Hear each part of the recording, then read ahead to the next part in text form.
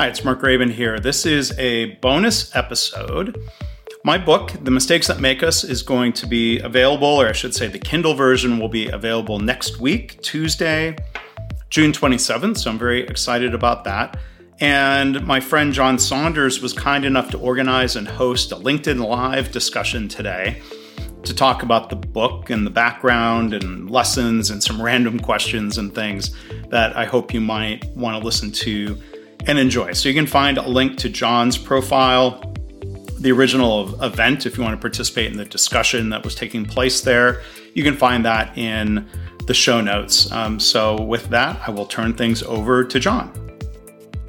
Hello and welcome to another episode of Meet the Author Live. I'm your host, John Saunders. Great to see you. This is an opportunity to learn everything there is useful to know about authors. And as we go through the introduction here, please drop in the chat where you're joining us from. It's always fun to see where our listeners are from. Judged on looking at the over 800 of you that signed up for today, we've got people from all over the world, it looks like. So great to see that. Super excited about that. So yeah, drop a little note in there where you're joining us from in the chat. So today with me, third-time author Mark Graban, who is publishing The Mistakes That Make Us, Cultivating a Culture of Learning and Innovation. You can pre-order his ebook now for $2.99 for a limited time on Amazon. And the official release will be out next week. Is that right? Tuesday. Yeah. The 27th. Excellent. The Mistakes That Make Us, already a number one bestseller on Amazon. It's still only in the pre-sale mode. That is incredible. And you can also get a pre-order, a signed copy of it, right, from your website? They can, paperback or hardcover. That'll be available a couple of weeks later, but coming now, I guess I'll say in July. Yeah. That's awesome. And so you can, on Mark's website, mistakesbook.com/shop. And you can use LinkedIn, all caps, LinkedIn Live to get free shipping on that signed copy. So that is super cool. Put that in as a coupon code when it prompts you. Perfect. And also, we're doing a raffle here, and I'll drop these links in the chat here in just a minute, where Mark's going to give away a few of his ebooks through a raffle. But just a little bit of a more background on Mark, really interesting background. So as I said, author, speaker, podcaster, over 15 episodes on the show. It's amazing. Mark serves as a consultant through his company, Constancy Inc., and is a senior advisor for the technology company Chi Nexus. He got his BS in industrial engineering from Northwestern, and both an MS in mechanical engineering and an MBA from MIT, Leading for Global Leaders program. He has over 518,000 followers on LinkedIn, has hosted, as I said, 215 episodes of his flagship show, My Favorite Mistake. There we go. I have one of those coffee mugs, buddy. Thank you. Yeah. Thank you. I was a guest on the show last year. And Mark's had guests such as Daniel Pink, Shark Tank's Kevin Harrington, and 2 sitting members of Congress, and many, many more. Mark, great to see you. Thanks for jumping on an episode here. Yeah, John, thank you for the invitation. Thank you for putting this together. Thanks again for sharing your favorite mistake on the podcast. That was great. I appreciate the exercise. I think it's an important one for all of us to just think about what that favorite mistake is. So I really appreciate that you put that out there as, one of your opening comment or your opening question. And holy cow, the chat I just jumped in there has already lit up. We've got nice people from all over the place: Dubai, Detroit. There's Maxim from Dubai. We've got someone in Detroit. Nafis from across the river from me here in the DC area. Yeah. We've got people calling in from all over the place already. Thank you all for joining. Oh, we've got someone really staying up late to hear your story from India, right? It's getting a little late over there. Mm-hmm. Philadelphia. Oh, it's got a note here from Lee. Thank you so much. Oh, yeah. And one of your neighbors here in Kentucky. Hi, Bill. I love it. Oh, and there's Doug. Your faces here. This is great. Mark, Doug is loving your title there. Holy cow. This thing is lighting up here. So good. Well, great to see you all. Thanks for joining in. So Mark, let's jump into it here, buddy. Sure. How does it feel to have your third book out there? No less a number one top seller at Amazon already. It's both exciting and I'll admit it's scary, right? I mean, just of throwing a book out into the world. I mean, as I was writing, I was working with an editor. I was working with a book coach. Hi, Tom. Hi, Kathy. I was getting feedback from a lot of people in the way, which helps me feel more confident about the book. But, you just hope it resonates with people, not just that people read it, but that it's helpful. Because, this is a topic that I care deeply about. And there's just always that risk of putting something out there of, you hope most people are going to like it. There's somebody inevitably won't like it, but I hope, you always hope at least the first review that comes in is a 5-star review, not one of the people who doesn't like it. But that's part of, I guess, just what's scary about anytime you put a video out or you write something or put yourself out there. Look, I'm open to the feedback, but it's still a little scary of, you hope something that you produce is helpful and appreciated. Yeah. One of my favorite exercises, Mark, especially working with authors and anyone who's creating stuff and coaching them, if they feel sort of this uncertainty as you're feeling, is I'll take them to pick your favorite author that's, super well-known, Simon Sinek or whatever, and you can sort their reviews on Amazon by by 5-star or by 1-star. So even, some of the most famous authors in the world have 1-star. That's a good reminder. Yeah. And not just 1-star review, they'll have dozens and dozens and dozens of them. So that's awesome. Well, thank you for sharing that so vulnerably. Mm-hmm. So the mistakes that make us, Mark, what drove you to write this book? What's your why behind it? Well, I think for one, there's that, that passion around the idea of learning from mistakes. And after doing the My Favorite Mistake podcast for a while, there's just this accumulation of stories that people would share about kind of the individual growth that can come from really kind of building upon a mistake, capitalizing on a mistake, turning it into a positive. I find that really inspiring, and and the guests who are sharing those stories, I think, set a great example and provide great reminders to all of us. So, look, we all make mistakes. Maybe what we have control over is how we react to those mistakes. And then I think there were great examples from a lot of guests of, whether they were business founders or CEOs or leaders in different levels, of how they're trying to cultivate that culture within their company. Because I think, all other things being equal, companies that are better at learning from mistakes are going to outperform those who aren't doing that. So there's a lot of passion, a lot of excitement that really kind of built from the gift that my podcast guests gave me of their stories and their vulnerability. So interesting, and I love listening to everyone's mistakes and how they just share them so vulnerably. So, as you sort of look across your life's journey and these hundreds of people you've interviewed and your own experiences, why have these mistakes become so important to you? You think? Well, I mean, there's all kinds of different mistakes that we make and run across. I mean, there's some mistakes that really just don't have any big impact on anything. We might still have to, kind of fight the instinct to, be hard on ourselves. So, okay, we made a mistake. One question we can ask is, well, what was the impact? And try to figure out how we can learn if needed instead of, just beating ourselves up. There are some mistakes that have a big impact. And I think especially as I've worked in healthcare a lot since 2005, you see too many cases where individuals, whether it's nurses or doctors or whatever their role is, they get blamed, I think, unfairly, unjustly for systemic mistakes. And the impact of this can be really dire in healthcare. I mean, mistakes can lead to harm or death. And, I think organizations that have realized that while we can work to prevent certain types of human error, when it occurs, it's counterproductive when leaders react in really punitive or blaming ways, because all that does is sort of drive people to be more clever, more creative about how they hide or cover up mistakes. And then, if that's happening, we certainly can't learn from them in a way that prevents mistakes or bad outcomes in the future.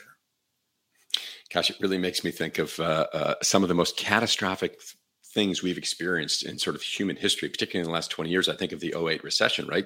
Mm-hmm. Sort of the financial services industry was kind of covering up some of the mistakes they were making with lending, as an example, right? And kept brushing under the rug. And what happened at the back end of that? You look at, famous disasters like the Challenger disaster, or, other things even happening recently. There's a pattern sometimes where a leader or a founder of an organization doesn't listen to the technical experts who work for them.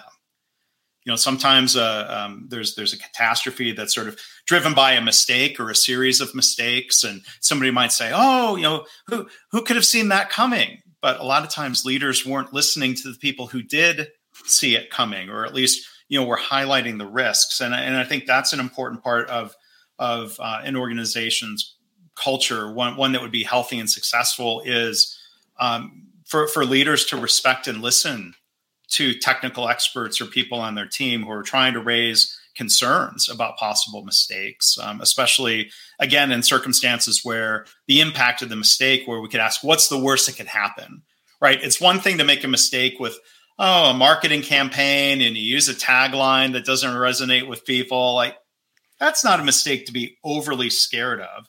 But, there are certain situations where we do have to be really mindful of thinking, how do we prevent mistakes? How do we reduce or mitigate the risk of mistakes when that impact, could be really severe?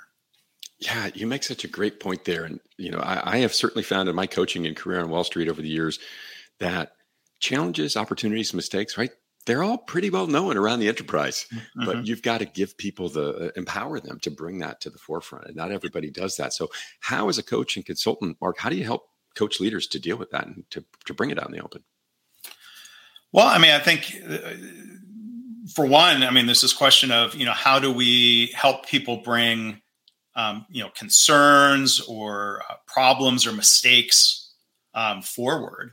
And part of that is creating an environment where people feel safe, or where they feel a level of psychological safety, where they feel safe to admit a mistake, because they know the organization and their leaders and their colleagues are going to respond in a constructive way, of looking at understanding why a mistake occurred instead of asking who messed up. And we kind of try to understand causes or root causes of mistakes.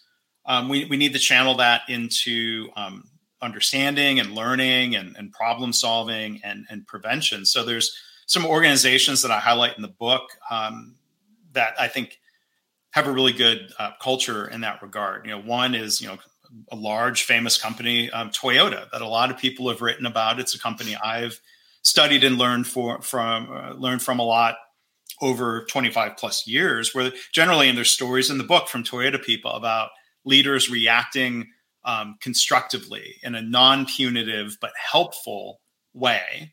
And then, a company, and you mentioned it, I'm wearing their logo on my shirt here, a software company, KaiNexus, a 12-year-old tech company in Austin, Texas. There's a lot of stories in the book that illustrate, kind of the intentional effort of leaders to lead by example in terms of admitting mistakes and not trying to pretend like they're perfect and all-knowing. Encouraging and rewarding people who admit mistakes, again, for the purposes of learning, not for shaming them or blaming them or ridiculing them. There's this healthy culture of sharing mistakes, and especially when you have opportunities to share small mistakes that, again, allow you to learn and improve in ways that prevent something that would be a more catastrophic mistake. So those are a couple of things I sort of try to help educate or coach leaders through, of building these habits that create this foundation of psychological safety that allows people to then speak up about mistakes. So then we can not just be, nice or say like, "Oh, I know you didn't mean to do that, John. It's okay." Well, like that's nicer.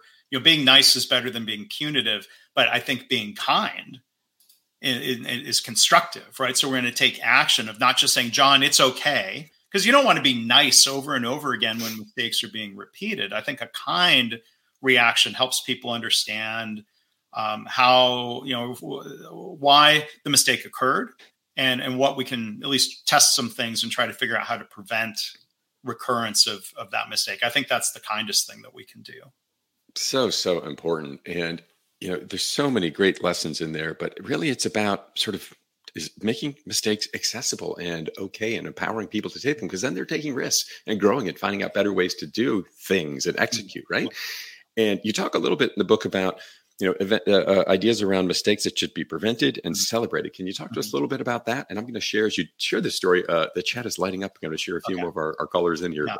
Yeah. I mean, there are different situations and different types of mistakes. And I'll point and give a hat tip to Amy Edmondson from Harvard Business School, who's written a lot of great stuff on psychological safety. And I've learned from her, and she kind of categorizes there are different situations and types of mistakes. So at the one end are mistakes that happen when we're trying new things, when we're being innovative and creative, and maybe the risk of a mistake is sort of low.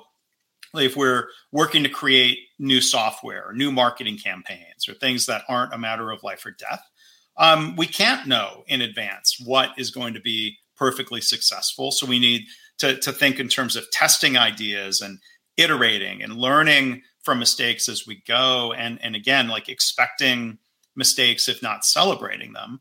But then I agree with Professor Edmondson. At the other end of the spectrum, there's a category of mistakes that would really come from, let's say, routine operations. We should know, or we do know, how to prevent these mistakes. Things like, I'll point to healthcare examples again, medication errors, wrong side or wrong site surgeries. Those are mistakes that that are preventable. We know if we do the right things the right way, we can, in the right culture, we can prevent those mistakes. So I'm not trying to encourage people to be flippant about mistakes.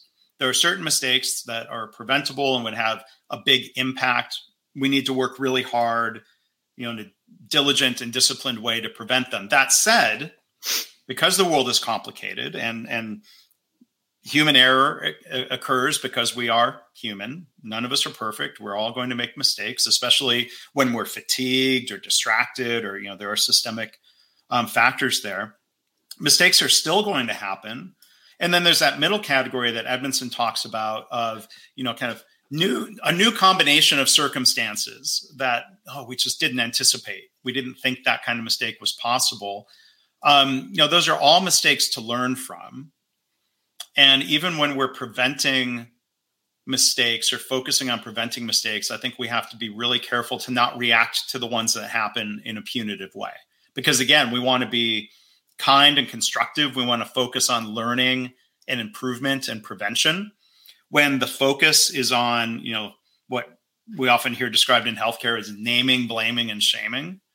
Again, that drives people to hide and cover up mistakes when they can. And then, we lose opportunities to learn, and we're bound to have more mistakes. So there's this sort of counterintuitive thing where if leaders think punishing mistakes is the way to drive down the number of mistakes, I don't think it works that way.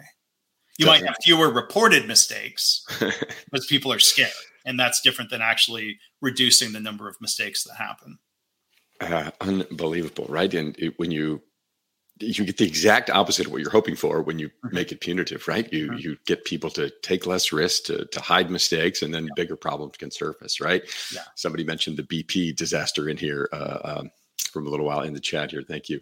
Yeah. I got to tell you, Mark, this may be the most global audience I've ever seen. We've got like a dozen people from Africa chiming in here, Europe, all over the U.S., Dubai, Middle East, all over the place. So thank you very much, everyone, for chiming in here. Quite a global audience you have, buddy. So when you think about the mistakes that make us, and by the way, for our listeners, we're going to jump to the rapid fire segment here in a couple of minutes, and then we'll open up to your questions if we have time at the end. So if you do have questions, by all means, drop them in the chat. So Mark, when you think about the mistakes that make us, what do you really hope readers take away? Well, I think, one is to understand the importance of what people call psychological safety. Instead of telling people or lecturing them or even encouraging them to speak up, you should speak up. You should feel safe to admit your mistakes. Like, you can say that.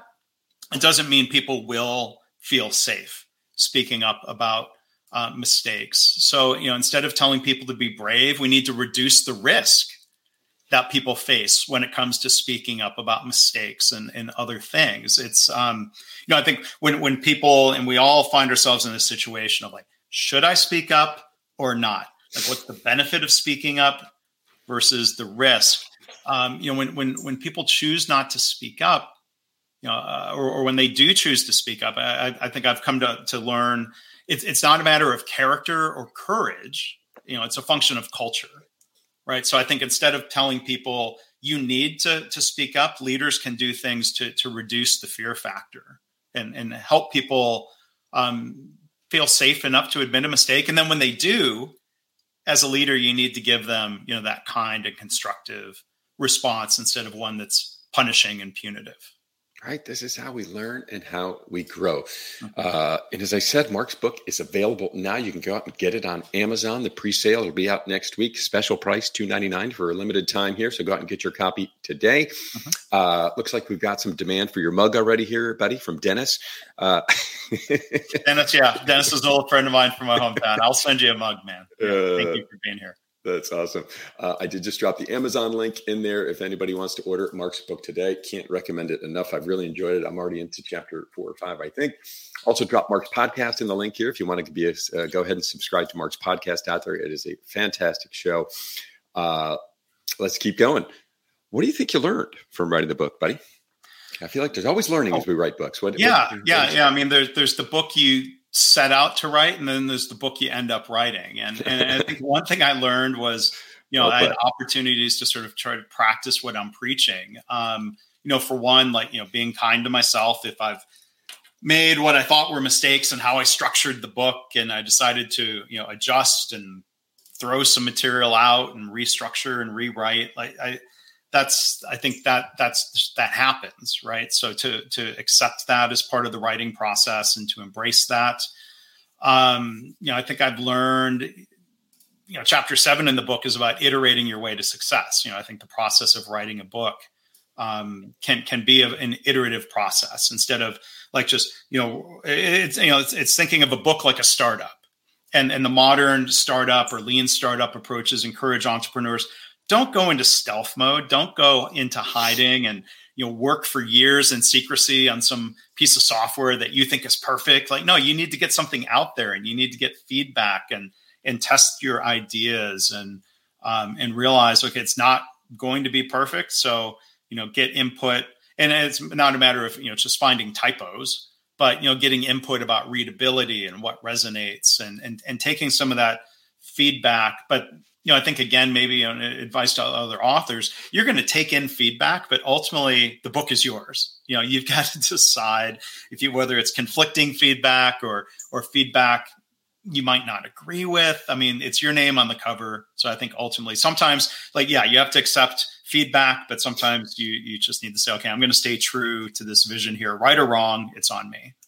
Wow. I was an honor for me to be one of your beta readers, and thank you for giving me an early access to the book. I've really enjoyed reading it so far. It was very helpful. Thank you. So, right, how can we be kind to others if we can't be kind to ourselves, right? So I really appreciate you putting that message out there to the world. It's so, so important, particularly as you go through something as vulnerable as putting out a creation to the world. I will never forget the moment I announced my book to the world. It's a few years ago now, but I was riddled with just anxiety saying, oh my gosh, I'm doing this thing. And it wasn't even done yet. It was nuts. So it's a tricky one. And you've done it 3 times now. For those who are maybe even thinking about writing a book, Mark, how the heck did you fit it in your life?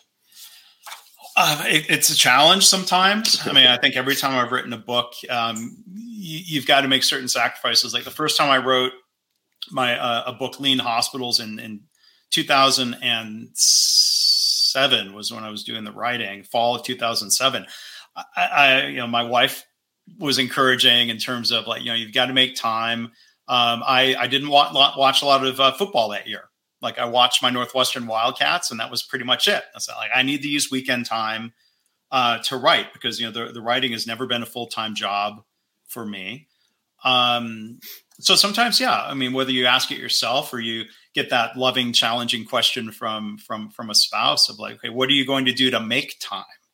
Right? Instead of saying I don't have time, you need to kind of flip the equation and ask yourself what you're going to do to make time. I did, as I was working on the book last year, kind of draw a line in the sand in November. I decided I was going to take a week of PTO just for book time. I canceled all standing meetings. I blocked off my calendar. I told people I'm working with, I'm really just I'm basically on vacation this week. And being self-employed, I can do that. And that was really helpful. But that was a luxury. A lot of times you have to just kind of figure out how to fit it in. Right. I know one of the things I found with me is I was strangely found myself being hyper productive in my book late at night. So I would write from 9 p.m. and I needed the silence. So I'd wait for my kids to go to bed. I'd write from 9, oftentimes to 1, 2 in the morning. And it's crazy when you get in the zone. Yeah, man, there were nights where I had to cut myself off, even though I was still getting after it at 2 in the morning.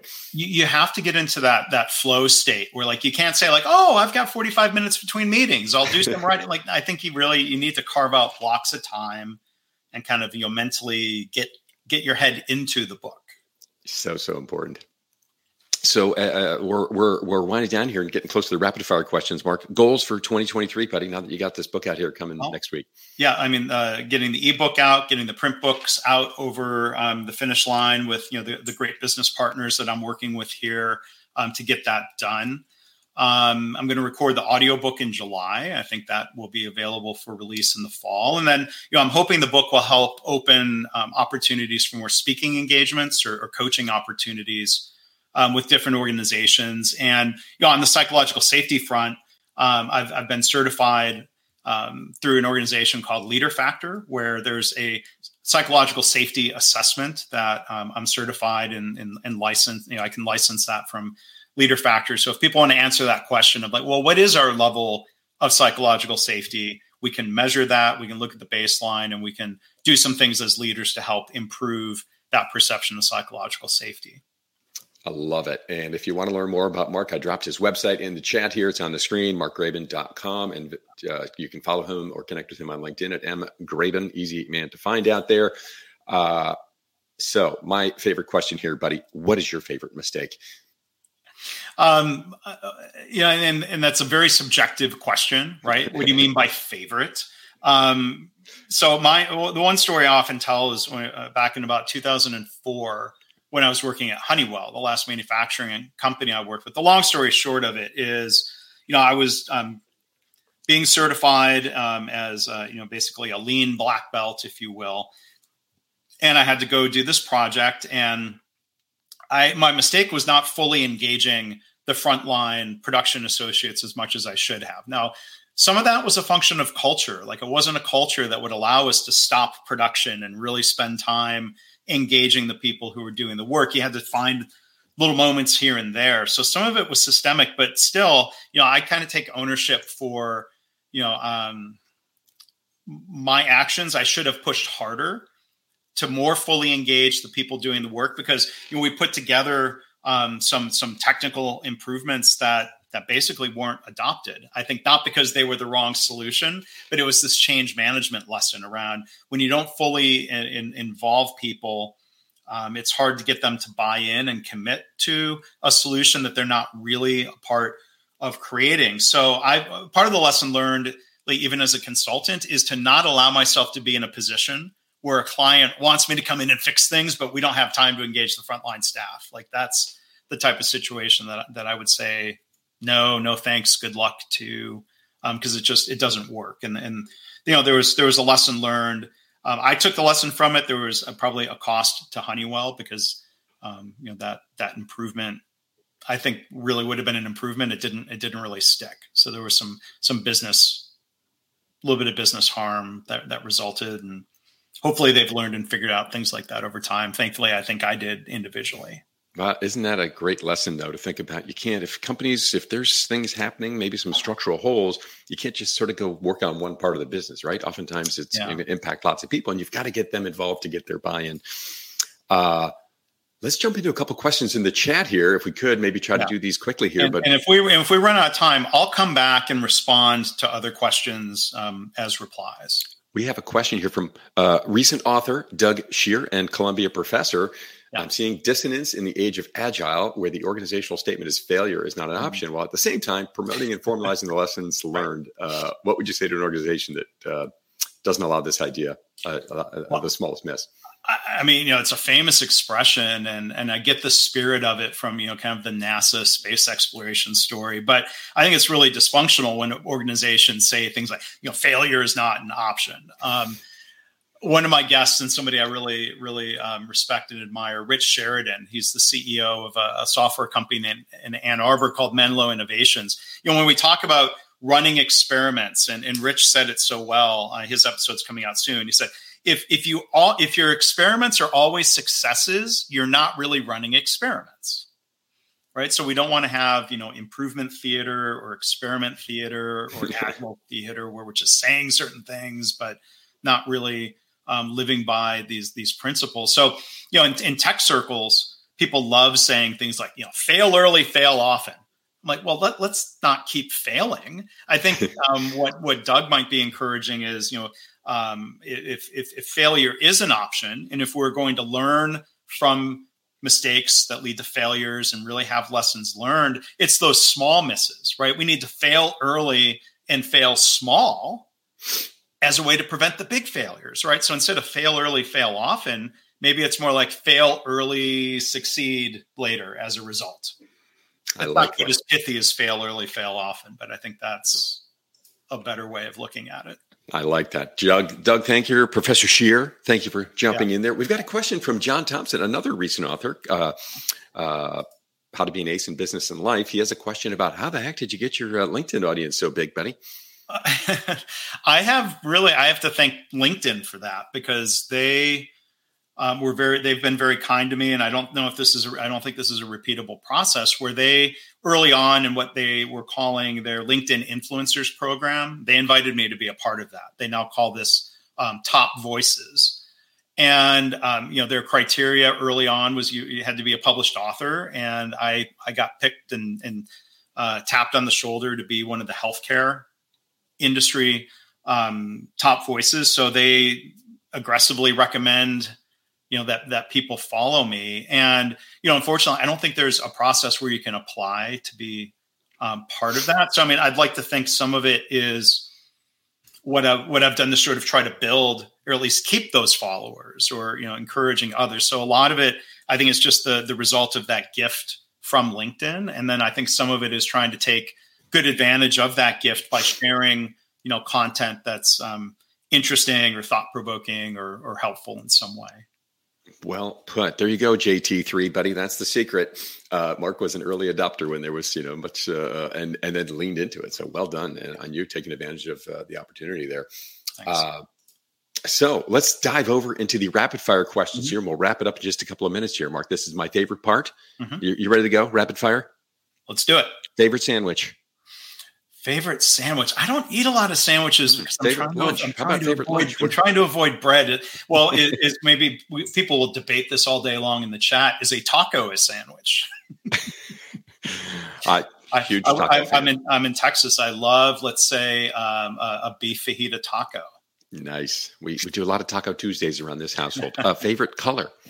Favorite color? Purple. I went to Northwestern University, the Wildcats, and school color is purple. So I ended up with a lot of purple clothing.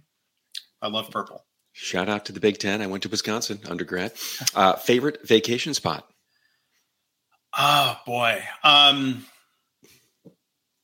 I'll say Scotland. Like I've been fortunate to be able to go visit Scotland a couple of times, including a couple of tours to distilleries in a couple of different regions, Speyside and Islay. It's a pretty magical place. So hello to anybody who is watching there in Scotland. Mark also has a podcast that celebrates the brown water, I think it's called. Water of Life is back to some of the origin of the word whiskey, whether you believe that to be true or not. Water of Life. Yeah. Jason is going ahead and disagreeing with you here. Taco is not a sandwich. I'm going to have to agree with you, Jason. Is a quesadilla a sandwich? Maybe that's more like a sandwich than a taco. Just to stir things up. I love it. And now I'm going to go to Jason was on the show a couple of months ago when his book came out in Relationships to Infinity, and maybe he had one of the best answers to this question. Scariest animal, Mark? Oh, gosh. When I lived in Phoenix, scorpions. I never got stung by one, but when you hear of, like, it's not only a matter of don't step on a scorpion, but that a scorpion could climb the wall and fall into your bed at night. That was terrifying. And I had a friend of mine I worked with who got stung. We're talking about learning from mistakes. Hey, Blake, if you're watching, twice he had a pool in his backyard and he grabbed the towel and threw it around his back, and there was a scorpion hiding in there and it stung him. Ow. 2 different times. Ow. Shanna, thanks for sticking up for Mark here. Appreciate that. That's awesome. Jason's was hyena, by the way. He knows more about hyenas than anyone I've ever met. First concert you went to. Well, Jason was a guest on My Favorite Mistake too, by the way. And his story is featured in the book. So shout out to Jason. Oh, nice. First concert I ever went to. The first concert I ever went to without parents, with friends. It was I think it was senior year in high school, seeing Sting play in Detroit. I think Joe Louis Arena. Very cool. I think for me it was Steve Miller. Last photo on your phone. Oh gosh. Rather than make it up or lie, let me look. It's actually a photo I took of an easel pad from a workshop I facilitated on Wednesday. How boring is that? Hey, you're out there doing it, buddy. You're out there working. What is one thing you own that you should really get rid of? One thing that I own that I should really get rid of. Okay. In that cabinet in the bookshelf behind me is the box full of old cables and chargers that I refuse to untangle and take to electronics recycling. I should do that this weekend. I have a similar box in my basement somewhere. Yeah, I think we all do. I might need that cable someday. Right? Apple is not going back to the old wide adapter. Get rid of it.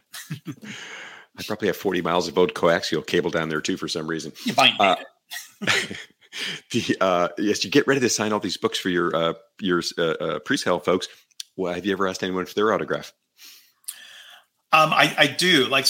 In my travels, I've run across a lot of, famous people on planes or airports, and I try not to bother anybody, but I did have an opportunity recently, pre-show Bare Naked Ladies concert. There was kind of meet and greet opportunity. I did ask their drummer, Tyler Stewart, for an autograph, and he did so. And I mean, everyone in the band is great, but I play drums, and so of anyone in the band, I'm like, hey, Tyler, sometimes the drummer doesn't get a lot of attention.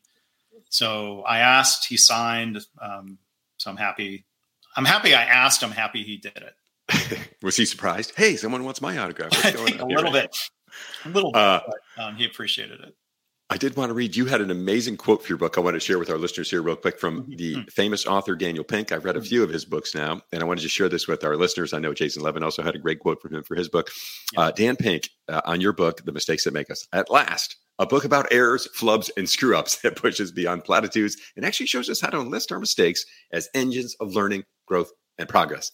Dive into the mistakes that make us and discover secrets to nurturing psychological safety, a psychologically safe environment that encourages the small experiments that lead to big breakthroughs. That is awesome. How'd that feel to get that from Mr. Pink? That was, well, it's exciting and scary to ask somebody for an endorsement, and you hope they're going to like the book. Dan has been exceedingly kind to me, doing an endorsement for a previous book, Measures of Success. And, I had a fellow Northwestern alum who was a classmate of Dan's, introduced me to him. So there's a bit of a Northwestern connection, but I'd like to think he didn't just write the blurb because of my purple clothing that I often wear. So I appreciate Dan taking the time, to lend, such a nice endorsement like that. And I've been a big fan of Dan's books. He's been a guest on My Favorite Mistake, and his book, The Power of Regret. We talked about how mistakes can lead to regret. There's kind of good connections. So I hope people will check out his books. That book is sitting right here, Power of Regret, right behind my head here. I love that one. A couple of questions here, and then we'll wrap it up here. What would you say to those thinking about writing a book? I mean, I'd say for one, go do it. I mean, there is an infinite amount of shelf space on Amazon, which is both, good that you can look, there's room for your book. Everyone has, I think, their own unique stories and perspectives where they can write a book. It doesn't have to be an incredibly long, intimidating book and I think, so there's a lot of competition out there for books with that infinite shelf space. But I think, to write a book, use it as a calling card, use it as a way to share ideas and stories that are meaningful to you. I think the process of writing a book, even if it doesn't sell a ton of copies, I've always said, I think if you're going about it in an iterative, inquisitive way, if you want to learn more about a subject, take a subject you think you know something about and start writing a book about it, and you'll end up learning more along the way. So I would say, yeah, go do it. Go find a coach. You don't have to do it alone. I would encourage people, find an editor or have an editorial board. I intentionally nowadays, I write my books in Google Docs because it's easier for other people to come in and look and add comments. And, I think, don't go into your book cave and just write a book in secrecy and then try to launch it into the world. I mean, I think try to, whether you're hiring people to help or you have, advisors, let people read, give you feedback and iterate in a way that makes the book better. Right. You can't wait till it goes on Amazon to start talking about it. And you've done a brilliant job of this, promoting it over the last number of weeks. And so excited for you, Mark, and congratulations. How would you describe your writing journey in 5 words? You let me think about this in advance, which is good. So I'll just say, be ready to iterate often. I love that one. Reminding myself of that. Don't be hard on yourself when you're like, oh, I didn't write it perfectly the first time. Well, nobody ever does. And then just the other random tip, and I try to remind myself this, at some point, stop thinking about what you're going to write and put fingers to the keyboard, start writing. And then that's what editing is for. You can't edit a blank page, can you? Don't try to write a perfect first draft. No one ever does. No first draft manuscript has ever been published, right? And don't publish your first draft. That's probably a mistake too. Clearly. Closing thoughts for our listeners, my friend. I want to thank everybody who who's tuned in today. Thank everyone who's been encouraging and helpful along the way. John, you've been very generous with your time, just as a fellow author. We've become friends from doing the podcast, and so I appreciate your generosity and not just giving feedback, but organizing this session here today. So I hope people will remember. Maybe I'll answer the question one other way. So I've got this coffee mug here with the logo, but then the side I'm looking at has some reminders and mantras that sort of came to be through the course of doing the podcast and reflecting on it. So I'll just read what's on the mug here, and I read it to remind myself these things. Be kind to yourself. Nobody's perfect. We all make mistakes. The important thing is continuing to learn from our mistakes. So key. I love that. And I love having that mug in my kitchen cabinet. And Dennis, I'm going to send you a mug. And I would encourage everyone to drop their favorite mistake in the chat here, and we can we'll have some little comments with that as this will go posted on LinkedIn and YouTube here as soon as we hang up in just a minute or two here. But Mark, thank you for your kind words there. It's been a pleasure to get to know you and become friends with you over the last year or two, and certainly be on your show. I think I was episode 145. Now you're at 215. Absolutely incredible. Yeah, we'll put the link to your episode in the chat there, and thank you for that. Please do. Well, thanks so much for being on the show. Thanks for sharing your story here. Congratulations on your new book. Thanks to all our listeners out there for joining this episode of Meet the Author Live. Definitely go check out Mark's new book, The Mistakes That Make Us, Cultivating a Culture of Learning and Innovation, wherever you buy books online. And you can learn more about him and his podcast at markgraban.com. I'm your host, John Saunders. Keep making mistakes out there, but make sure you learn from them. Thanks for joining, everybody. Thanks, John. Well, thanks again to John Saunders for organizing this and hosting it today. I really appreciate his kindness and generosity in doing so. For links to the pre-order, or after the 27th, it'll be just the ordering and the instant downloading at that point of the Kindle version of my book, The Mistakes That Make Us. Look for a link in the show notes. You can pre-order signed copies in paperback or hardcover by going to mistakesbook.com/shop. And again, you can find notes for that in the show notes. As always, I want to thank you for listening. I hope this podcast inspires you to reflect on your own mistakes, how you can learn from them or turn them into a positive. I've had listeners tell me they started being more open and honest about mistakes in their work. And they're trying to create a workplace culture where it's safe to speak up about problems, because that leads to more improvement and better business results. If you have feedback or a story to share, you can email me, myfavoritemistakepodcast@gmail.com. And again, our website is myfavoritemistakepodcast.com.